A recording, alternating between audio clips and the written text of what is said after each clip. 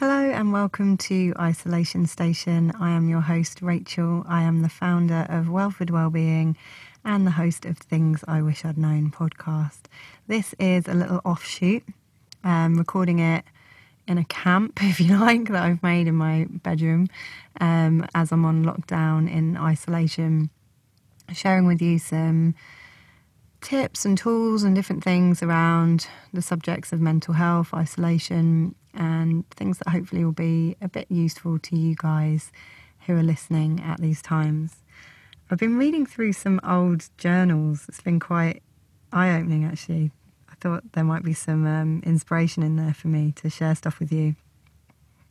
And I came across a practice that I haven't done for a while, and I thought, I'm going to share this with you guys. It's a really powerful practice, and hopefully within these times we've all got a bit more brain space, if not actual time.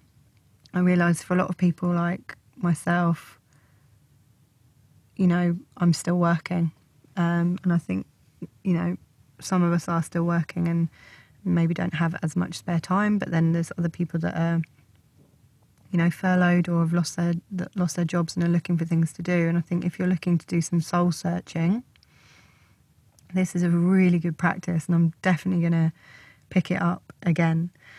And it's just a simple journaling practice. And I've gone on for quite a few pages. How many pages is this?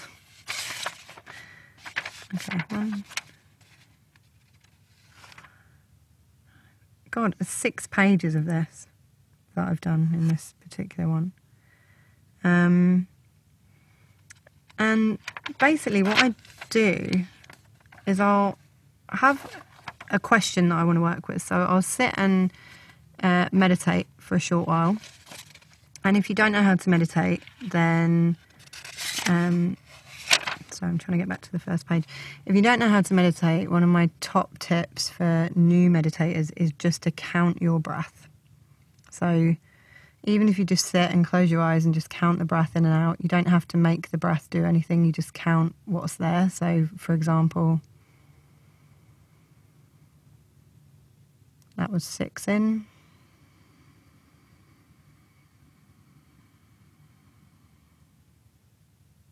9 out.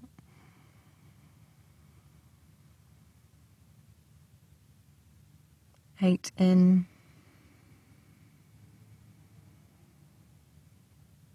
8 out. 5 in.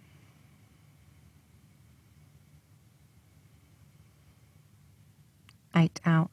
So you're not trying to, make the breath breathe a particular way. You just simply count quietly in your head as you breathe in and quietly in your head as you breathe out. And if you just do that for like 5 to 10 minutes before you do this practice, it will really help you get into a quieter space. So the questions I was working with were, I'm obviously working on something like feeling lonely, I think, or something like that at this point. This is back in 2017. Because the question that I asked, why do you feel you have to do everything alone? And then I write the question, then I write the answer, and then I just write why. And then I keep writing why, until basically nothing comes out. So, probably get a shame hangover from this, but I'm going to share this one because I don't feel like this anymore, so it feels all right to share. So, the question, so this is a writing, so I'm writing this out. Why do you feel you have to do everything alone? It's safer. Why? Because I don't trust other people. Why? Because they always let me down. Why? Because they don't really like me. Why? Because I'm a bad person. Why? Because I'm not worth anything. So you can see that how your belief structures are starting to be created. And then what I've done at the bottom is I've started to journal around like why I don't think I'm worth anything. What is the belief linked to? And then there's a list of a few things that, specific things that had happened in my life that I thought that belief's linked to. And then I started working on clearing, using EFT tapping, the belief that I'm not worth anything. And that should then unravel all those other beliefs. And then I've started again with another question: why do you find it so hard to surrender?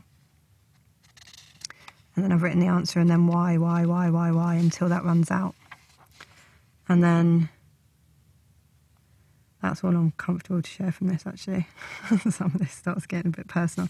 But it's a really powerful technique. And one of these, I've got the question at the top, and then I've written the answer, and then I've written why. 1, 2, 3, 4, 5, 6, 7, 8, 9, 10, 11, 12, 13, 14 times that one ran out too. So just have a question that you want to work with, and then it's just so simple. And if you keep asking why, eventually you'll get down to the real core of what's causing the problem, because often we create these very elaborate labyrinths and stories around our belief systems to try and keep ourselves safe. And we all do it, and we'll have these innate beliefs that are usually programmed by the time we're 7 years old that say things like, we're not good enough, we're not worth anything, we're too loud, we're too quiet, we're too fat, we're too thin, we're too something. And it can be really, really powerful to use journaling to get things out of our heads and onto paper, and to start to make some kind of sense of what's going on inside. Because I think often we get trapped in our own heads and our own thoughts and these kind of damaging